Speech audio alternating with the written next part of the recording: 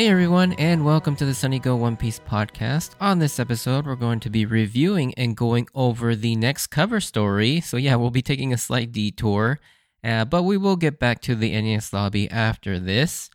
However, since this cover story ends around this point in the manga, but I do realize this is quite an awkward place to take a break, but it was either now or way later till the end of the arc, so I figured now would be a good time before we start the third act of the NES lobby. The cover story that we will be exploring on this episode is Miss Golden Week's Operation Meet Baroque Works, or the literal translation of the title, though, is actually closer to Miss Golden Week's Operation Name Meet Baroque. Like, it doesn't even actually have the works part in the Japanese title, which is very weird. I feel like that's a interesting shorthand that I've never heard before until this title. This is the 8th cover story in the series, and it was never animated into the anime, but I will tell you, like many of the other cover stories up till now, the events of this cover story do play a major role in the story later on down the line, which my obligatory complaint about how these aren't turned into episodes upsets me. I'll include that here. Miss Golden Week's Operation Meet Baroque Works is a 42 installment plus one extra. I don't even know why they consider it an extra, and it spans chapters 349 through 413 and takes place after the events of Arabasta, as well as kind of follows them throughout the rest and kind of beyond too. And the reason for the extra installment, I believe, is because while it has a lot to do with the story, it doesn't actually include Miss Golden Week or any of the main cast of characters. So the cover story revolves around some other characters, but we'll get more into that later in the podcast. Alrighty, so with that, let's get right into it. So we pick up on a shot of Mr. Three's candle house back on Little Garden, which just goes to show how durable and strong Mr. Three's wax candles really were, just as he boasted when he was fighting Luffy.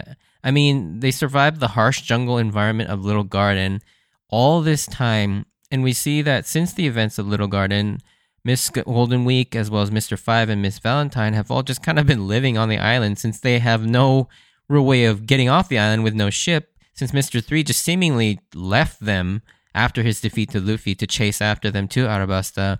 Kind of a dick move, but then again, we know that Mr. 3 is a dick, so it's not really out of character.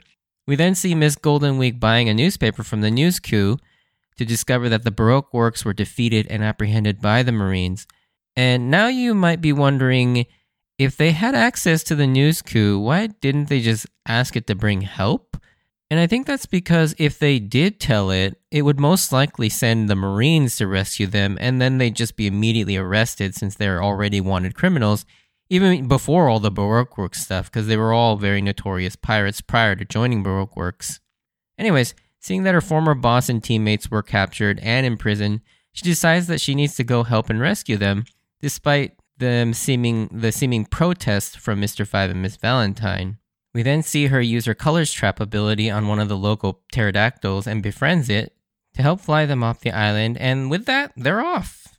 Although one thing of note is that she uses a new Colors Trap here that we have yet to see by mixing yellow and green together to make Tomodachi no Kimidori, which is basically just friendly yellow-green.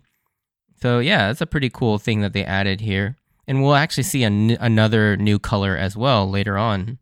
With the pterodactyl to help them, they all hop aboard and fly off Little Garden for good. But one interesting thing about this installment is that Dory just kind of waves goodbye all friendly-like to them.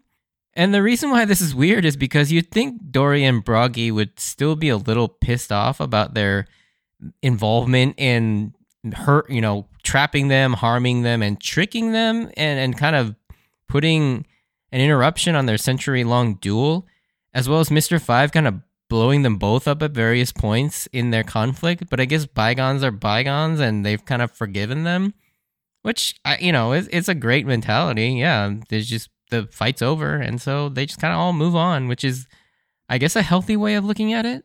And maybe off screen, since then they've apologized and made up with the two giants, because if you're stuck on an island, you don't necessarily want to piss off the two most powerful living beings on the island. Or what I think is that the giants really don't care much about anything other than their duel, and essentially have forgotten about it or gotten past what happened. So yeah, so just very healthy mentality. As we see in the next installment, which is considered the extra installment, presumably because it doesn't include any of the Baroque Works agents, we see Bragi and Dori right back at it in the same exact pose of hitting each other at the same time as when we were first introduced to them, except this time they don't have their weapons because obviously they were destroyed when they helped the Straw Hats leave the island, so now they're just punching each other at the same time. So it's nice to see they're still going strong and enjoying their lifelong duel and friendship. Anyways, back to the main story at hand. We see that on their flight, it starts to rain and begins to wash away the colors trap symbol on the pterodactyl, and he starts to regain control and then decides to drop them all. And they somehow manage to survive the massive fall onto the island. Like, I understand Miss Valentine could probably survive that, but the other two, a little bit more unrealistic. But now this island that they land on may or may not look a little familiar to you. This is actually Kyuka Island. Now, Kyuka is just Japanese for vacation, so it's essentially called Vacation Island. So this is an island we've actually already been to and briefly seen just before the Little Garden arc. It's actually where we're first introduced to Mr. 3 and Miss Golden Week, as we saw them lounging around when they get their orders to head to Little Garden to head off the Straw Hats. And so, yeah, we saw a little bit of this island already. And it makes sense, since they were the ones closest by, that this island would actually be pretty close to Little Garden. But it's also kind of a huge coincidence that in the Grand Line, they somehow managed to get back to this island. So yeah, it was pretty lucky that they landed there, but unlucky for them though, because the Marines are also taking a break on the island. Specifically, Captain Hina and her crew, including Django and Full Body, are all there. However, they are in the process of tracking down the remaining Baroque Works agents, starting with Mr. 3. But in the very next installment, we find out that Boncré did in fact manage to get away from Hina as well, after sacrificing himself for the Straw Hats in Arabasta, which I find miraculous, and you kind of wish you got to see how he managed that. I'd like to think in my own headcanon that he copied a Marine and used his Mane Mane no Mi abilities to just kind of sneak away as one of the Marine soldiers. So yeah, Hina is not only after Mr. 3, but Mr. 2 as well. Now, the trio decide to get some really bad disguises in hopes of avoiding Hina, but that goes to shit as immediately she recognizes and captures Miss Valentine in the attempt to escape. Hina then sends a message via a big billboard to lure the remaining agents out. And the sign in Japanese, depending on what version you see, the sign actually reads, quote, "To the 3 remnants of the Baroque Works, if by sundown you don't come to the Western Harbor, we will hang Miss Valentine. Signed, Marine Headquarters." And so yeah, that's what it says on the billboard. I'm sure if you saw an English copy, like a Viz translation, they probably translated this sign as well already anyways, but that's just what it says on the Japanese version. The funny thing about this particular installment is that the chapter it's attached to, so chapter 381, the actual title of the chapter is called Fired, referring to Polly's request to Zoro to inform Kaku and the rest of the CP9 agents that they're all fired. But in Japanese, the word to fire someone or get fired from a job is called kubi, which can also mean neck. So I just find it funny that the cover story installment that deals with the subject of an execution by hanging is also titled Neck in a double meaning way. And I have no way of knowing if this is like a coincidence or something that was intentionally done by Oda. But judging by Oda's strange sense of humor sometimes, I think it's that creeping up here. And he just kind of not coincidentally, but like a happy accident that he was able to do that. We then cut away to Mr. 3, who happens to actually be on the island trying to sneak away. But seriously, for a guy who is trying to hide and be all incognito, he certainly sucks at it, as he's still got his hair in a big 3, and he's wearing clothes that are plastered with the number 3 all over it. Like, you're doing a terrible job of hiding. But just as he's about to leave and abandon his former subordinates, a mysterious figure appears before him and it turns out to be none other than Mr. 2 Bonkre, which is an amazing coincidence again, unless he kind of like stowed away on Mr. 3's ship or followed Hina to this island, or I don't know, after the events, somehow he made it to this island. I don't know, that part still isn't really all that clear to me. However, Bonkre, unlike Mr. 3, has got the right idea when it comes to staying under the radar, as instead of his usual flamboyant look, he's actually dressed in a very neat black suit, very different from what he would normally be seen in, which is the ballerina outfit, and which kind of makes sense from a character standpoint, since Mr. 2 Bonkre is a master of disguise, and with his ability and all, he would be very good at finding good disguises. And it looks like Bonkre's turn to good was in fact a permanent one, as the description in the 20th installment talks of how one can't step off the path of morality, probably referring to how he's trying to convey to Mr. 3 that it's wrong to abandon the others and Miss Valentine. So yeah, I like that Mr. 2 is basically a good guy now. Miss Golden Week and Mr. 5 prepare to try and attempt a rescue, which is clearly a trap, but then we see Mr. 3 tied up and carting himself in front of Hina and the others with a note attached reading, "I'm turning myself in." But twist! It's actually Bonkre transformed after copying Mr. 3, and he begins to cause havoc, causing enough of distraction, allowing Miss Golden Week and Mr. 5 to grab Miss Valentine to escape. We then get a rematch between Bonkre and Hina, to which Hina comes out on top, and I feel like for me, this is the first time I really understood just how powerful Hina's devil fruit, the Ori Ori no Mi or Cage fruit, truly could be. Like, the very little we saw of it on Arabasta, I didn't really think much of it, but after seeing this, I was like, yeah, this can be a very troublesome ability to fight against. Every time you come in contact with her during combat and just kind of like pass through her, she could potentially put you in a restraint of some sort, and that would really hinder your ability to fight back. One thing about this whole escape plan that was never quite clear to me was, are Miss Golden Week and Mr. 5 aware of what Bonkre and Mr. 3 were going to do? Or was it just a happy coincidence that they all attacked at the same time?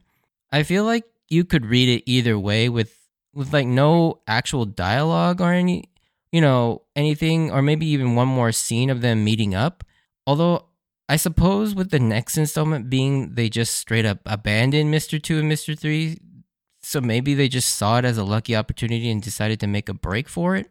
If they were working together, you'd think they'd at least try and get everyone out, but Mr. 2 has been known to be very self-sacrificial, so maybe he told them to go. Like I said, you could kind of read this either way. As far as me, I think I'm leaning more towards the fact that it was a happy coincidence. I think the two pairs were working independently of each other, and it just happened to be a nice coincidence. In any case, the three of them get away by using Color's Trap, the Uragiri no Kuro, or Betrayal Black, to commandeer a marine ship and sail away finally to the marine prison where the remaining Baroque Works agents are being held. They fake being captured in order to reach them, and here finally we get to see Crocodile and the others since the events of Arabasta, with them releasing the ladies first, then moving on to the guys, where we see in both cells, even without their powers, they've basically taken out all the other prisoners, showing just how strong they are, even without their devil fruits. One funny bit of trivia is that in the original Shonen Jump release of this installment, it had a mistake and showed Crocodile with both of his hands instead of one of them being his hook hand, but this was obviously later fixed in future of the Tankoban, trade paperback volume releases, and any subsequent releases as well. But with that, they're all reunited with the thinking they should restart the Baroque Works again, but in a shocking and curious twist, Crocodile doesn't want to escape and opts to stay behind, and in a bit of loyalty, Mr. 1 also does the same. This is a really weird decision and seemed incredibly odd at the time I read this, and I think there's still much debate as to why he stayed. My personal thought is that he's really unmotivated and kind of going through sort of an existential crisis of sorts based on what we're about to be shown. Before that, though, I have to mention how the installment of when they blow up the wall is titled the great 6-man and 1-gun escape, indicating that Lassu is with them as well, which is a really fun nod. As a fun parting gift, Miss Golden Week decides to use what I imagine is her ultimate colors trap technique, Yume no Nijiro, or Rainbow of Dreams, that shows everyone what they truly dream of becoming.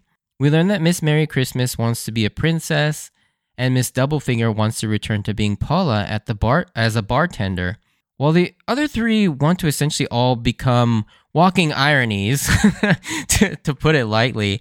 So Miss Valentine wants to become a chocolatier/dessert maker, which obviously contrasts with her weight gain and loss ability, since chocolate is a sweet that can make you gain weight. Mr. 5 wants to be a fireman, which is hilarious considering his main abilities are to cause fiery explosions. And Mr. 4 wants to become a pizza delivery man that guarantees 30-minute delivery times, which obviously contrasts starkly with how freaking slow he does everything. And then rather cutely, Lassu wants to become an even bigger gun by becoming a tank. So yeah, I find all of these really cool and fun.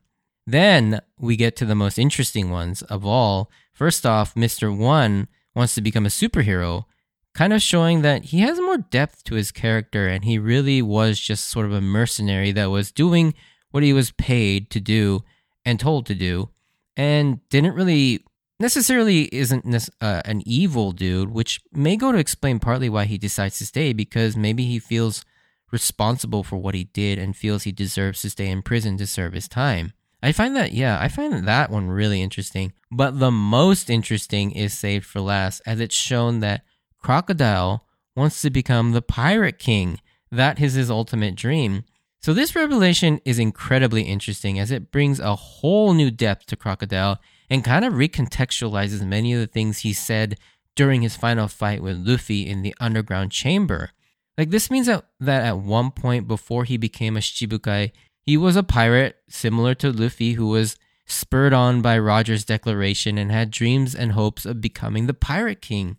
He had a crew and everything, but at some point, he was chewed up and spit out by the depths and terrors of the Grand Line and was forced to give up. Two lines in particular that really catch my attention are when he questions Luffy about why he tries so hard and why he would even give up his life for Vivi's sake. And when Luffy screams back that it's because he doesn't want her to die because she's his nakama, it really strikes a nerve with him.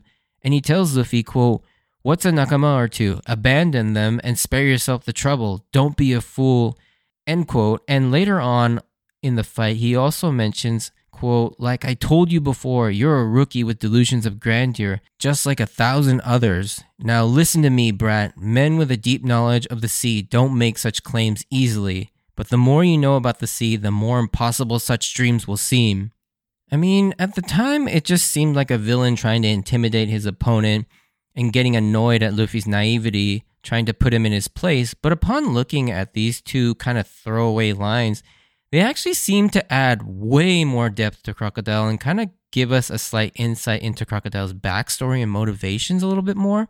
I mean, from this, we can kind of deduce that Crocodile was once a pirate with a crew who dreamed of becoming the Pirate King, as innocent as Luffy, but like so many others before and since Luffy, they realized the harsh realities that the path to the Pirate King and the Grand Line itself are nothing to scoff at, and they will eventually eat you up and spit you out, kind of disillusioning him, turning Crocodile into this sort of hardened and sadistic person that sought to control everything around him after being in an uncontrollable environment like the Grand Line, with his criminal empire and ideas of a utopian society, while also seeking the power to take on the terrors of the Grand Line by seeking the ancient weapon Pluton. Like, when you look at it that way, like, it really makes sense why he wanted those two things so badly. Particularly the line about abandoning nakama and that holding onto them basically is being really foolish hits hard in this context, because he must have had a crew he cared about at one point, but they either failed him or he failed them and lost them, which brought about this sort of view that putting your faith in your nakama is also foolish, to the point where on his next go-around, when he constructed the Baroque works, he doesn't even bother to learn their real names and uses the very impersonal and detached way of structuring it by using only code names. And using indirect messengers for the most part when communicating with all of his subordinates. But with Miss Golden Week's ability, it shows that Crocodile still hasn't quite thrown away his dream, which is probably why his defeat to Luffy hit so damn hard. Luffy just showed him that maybe it can be done, and that his way of thinking was possibly wrong, making him sort of reevaluate what he wants to do with his life now, and until he figures that out, he'd rather just stay in prison. Crocodile is just like a insanely fascinating character, and why to this day remains my favorite villain in the entire series. I just love Crocodile. And we'll talk a little bit more about him in the spoiler section as well. Anyways, getting back to the remainder of this story, the other 6 and Gun head to some wilderness area on an island, we're not really told where, and they find an abandoned bar, and they fix it up and establish a new Spider's Cafe, where they all work at, happily continuing the trend of Oda giving his past villains in his cover stories an entrepreneurial venture, it's just funny how Oda somehow always gives them like new leases on life by having them come up with new businesses. But yeah, with the final 2 installments, we see that Mr. 2 and Mr. 3 were in fact captured this time by Hina and thrown in jail, where they await to be taken to the Supermax prison Impel Down, which is the prison that Robin is currently trying to avoid getting taken to which begs the question, will we ever see these guys again? As it was told to us by Nami earlier that no one ever comes out of the Impel Down prison once taken there, but I have a feeling this won't be the last we see of these 4. So yeah, that's the basis of the entire cover story. As far as my review of it, I personally love this cover story. It's definitely one of the more fun and interesting ones, and has a big cast of characters. Even though it has a lot of installments, it feels like it moves at a very brisk pace because there's something happening important and interesting always in every single one of them. And like I've talked about extensively earlier, it sheds some light and dives deeper into several of the famous Baroque Works agents, and in particular Crocodile, as well as kind of giving us a little bit more of like Hina's power as well. But yeah, there you have it. The 8th cover story is now in the books. And I love that this is a great follow-up of events to Arabasta, one of my favorite arcs in the entire story, and also my favorite villain in the series, so it certainly doesn't disappoint as a follow-up to it. But yeah, next podcast, we'll get back to the regular rewatch and begin the final stretch of the Enies Lobby arc. Anyways, if you did enjoy this, send me a like or comment, and if you want to join me on this journey of rewatching One Piece, please consider subscribing. Also, if the app that you're on it has the ability to give reviews, feel free to throw one up there as well. That would be greatly appreciated. And check out my Instagram and Twitter account at SunnyGo Podcast if you want updates of when I post new episodes or see some pictures of my manga collection. Check those out as well. And as always, I wanted to thank you for taking the time out to listen to my podcast. Stay tuned for a spoiler section if you're interested in that. But if not, I hope to see you on the next episode. Stay safe out there, and bye.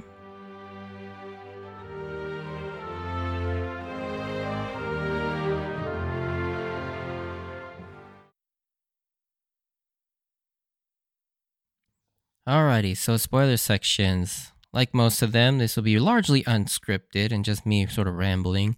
But yeah, there's a lot to actually dive into with this cover story. This plays a major role in a lot of the characters, I feel like, particularly, well, pretty much the final 4 guys that and we don't really see much of the Miss Golden Week and all the folks at the Spiders Cafe, but man, the ones that get sent to Impel Downs, they show up and play major roles in the story, which again, why don't they animate these? Like, I don't understand why they don't put them in the anime. But in any case, yeah, so obviously Impel Downs is a whole arc in and of itself that we get to see later on when Luffy has to go in there to try and save Ace, and along the way, he ends up running into these 4. We see Mr. 2, whose real name is Bentham, and then we also learn that Mr. 3's real name is Galdino. And then we see Crocodile and Mr. 1, or Dasbonus. Yeah, and we see all 4 of them return in big ways. Particularly, obviously, Boncré kind of does his own sacrificial thing again to help Luffy escape Impel Downs. And we haven't actually heard what has happened to him since the Impel Downs section. But yeah, we see Mr. 3 or Bentham go with Buggy after they escape the Impel Downs. And to the point where, yeah, it's interesting how all of them now ally with Luffy to a certain extent. And particularly Crocodile, how he plays a huge role in escaping Impel Downs, as well as his role in the Marineford. And I think with Crocodile, it's really interesting. And I'm not going to go too much in depth because obviously we'll talk more about this when we get to this point in the series.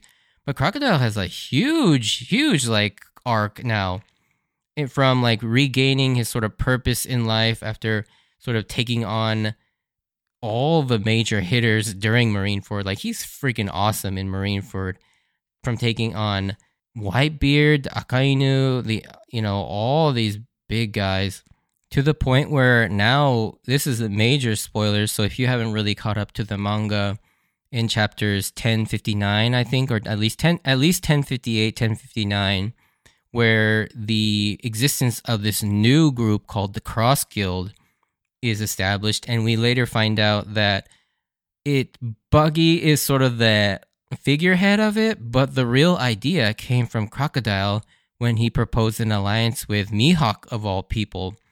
And so now Crocodile's basically got this sort of renewed sense of purpose after all of this stuff that he's gone through.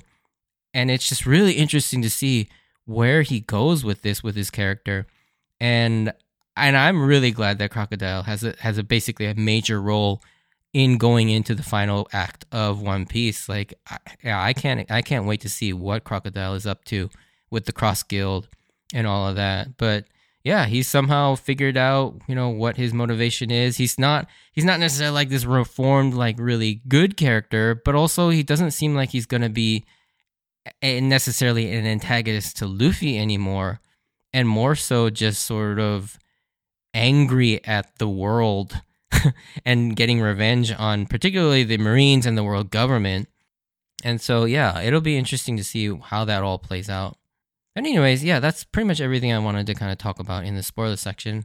More so just, I love the fact that this had such a big role in shaping the rest of One Piece, not only with their return in Impel Downs, but all of them, except for maybe Bon Clay, having these sort of major long stories with both Crocodile and Desponis, like basically pairing up and going on their own adventures, as well as Bentham now with Buggy as kind of his right-hand person.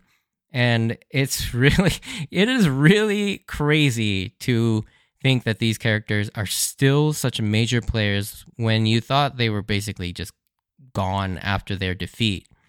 And so, yeah, I really like how this cover story and all their subsequent stories kind of all wrap around and are still relevant towards the end and the final stretch of One Piece. I just think it's so cool how Oda does that. But anyways, that's pretty much everything I wanted to talk about in the spoiler section. More so just gushing about how Oda just keeps reintroducing characters. Anyways, thanks for listening, and I will see you on the next episode. See ya.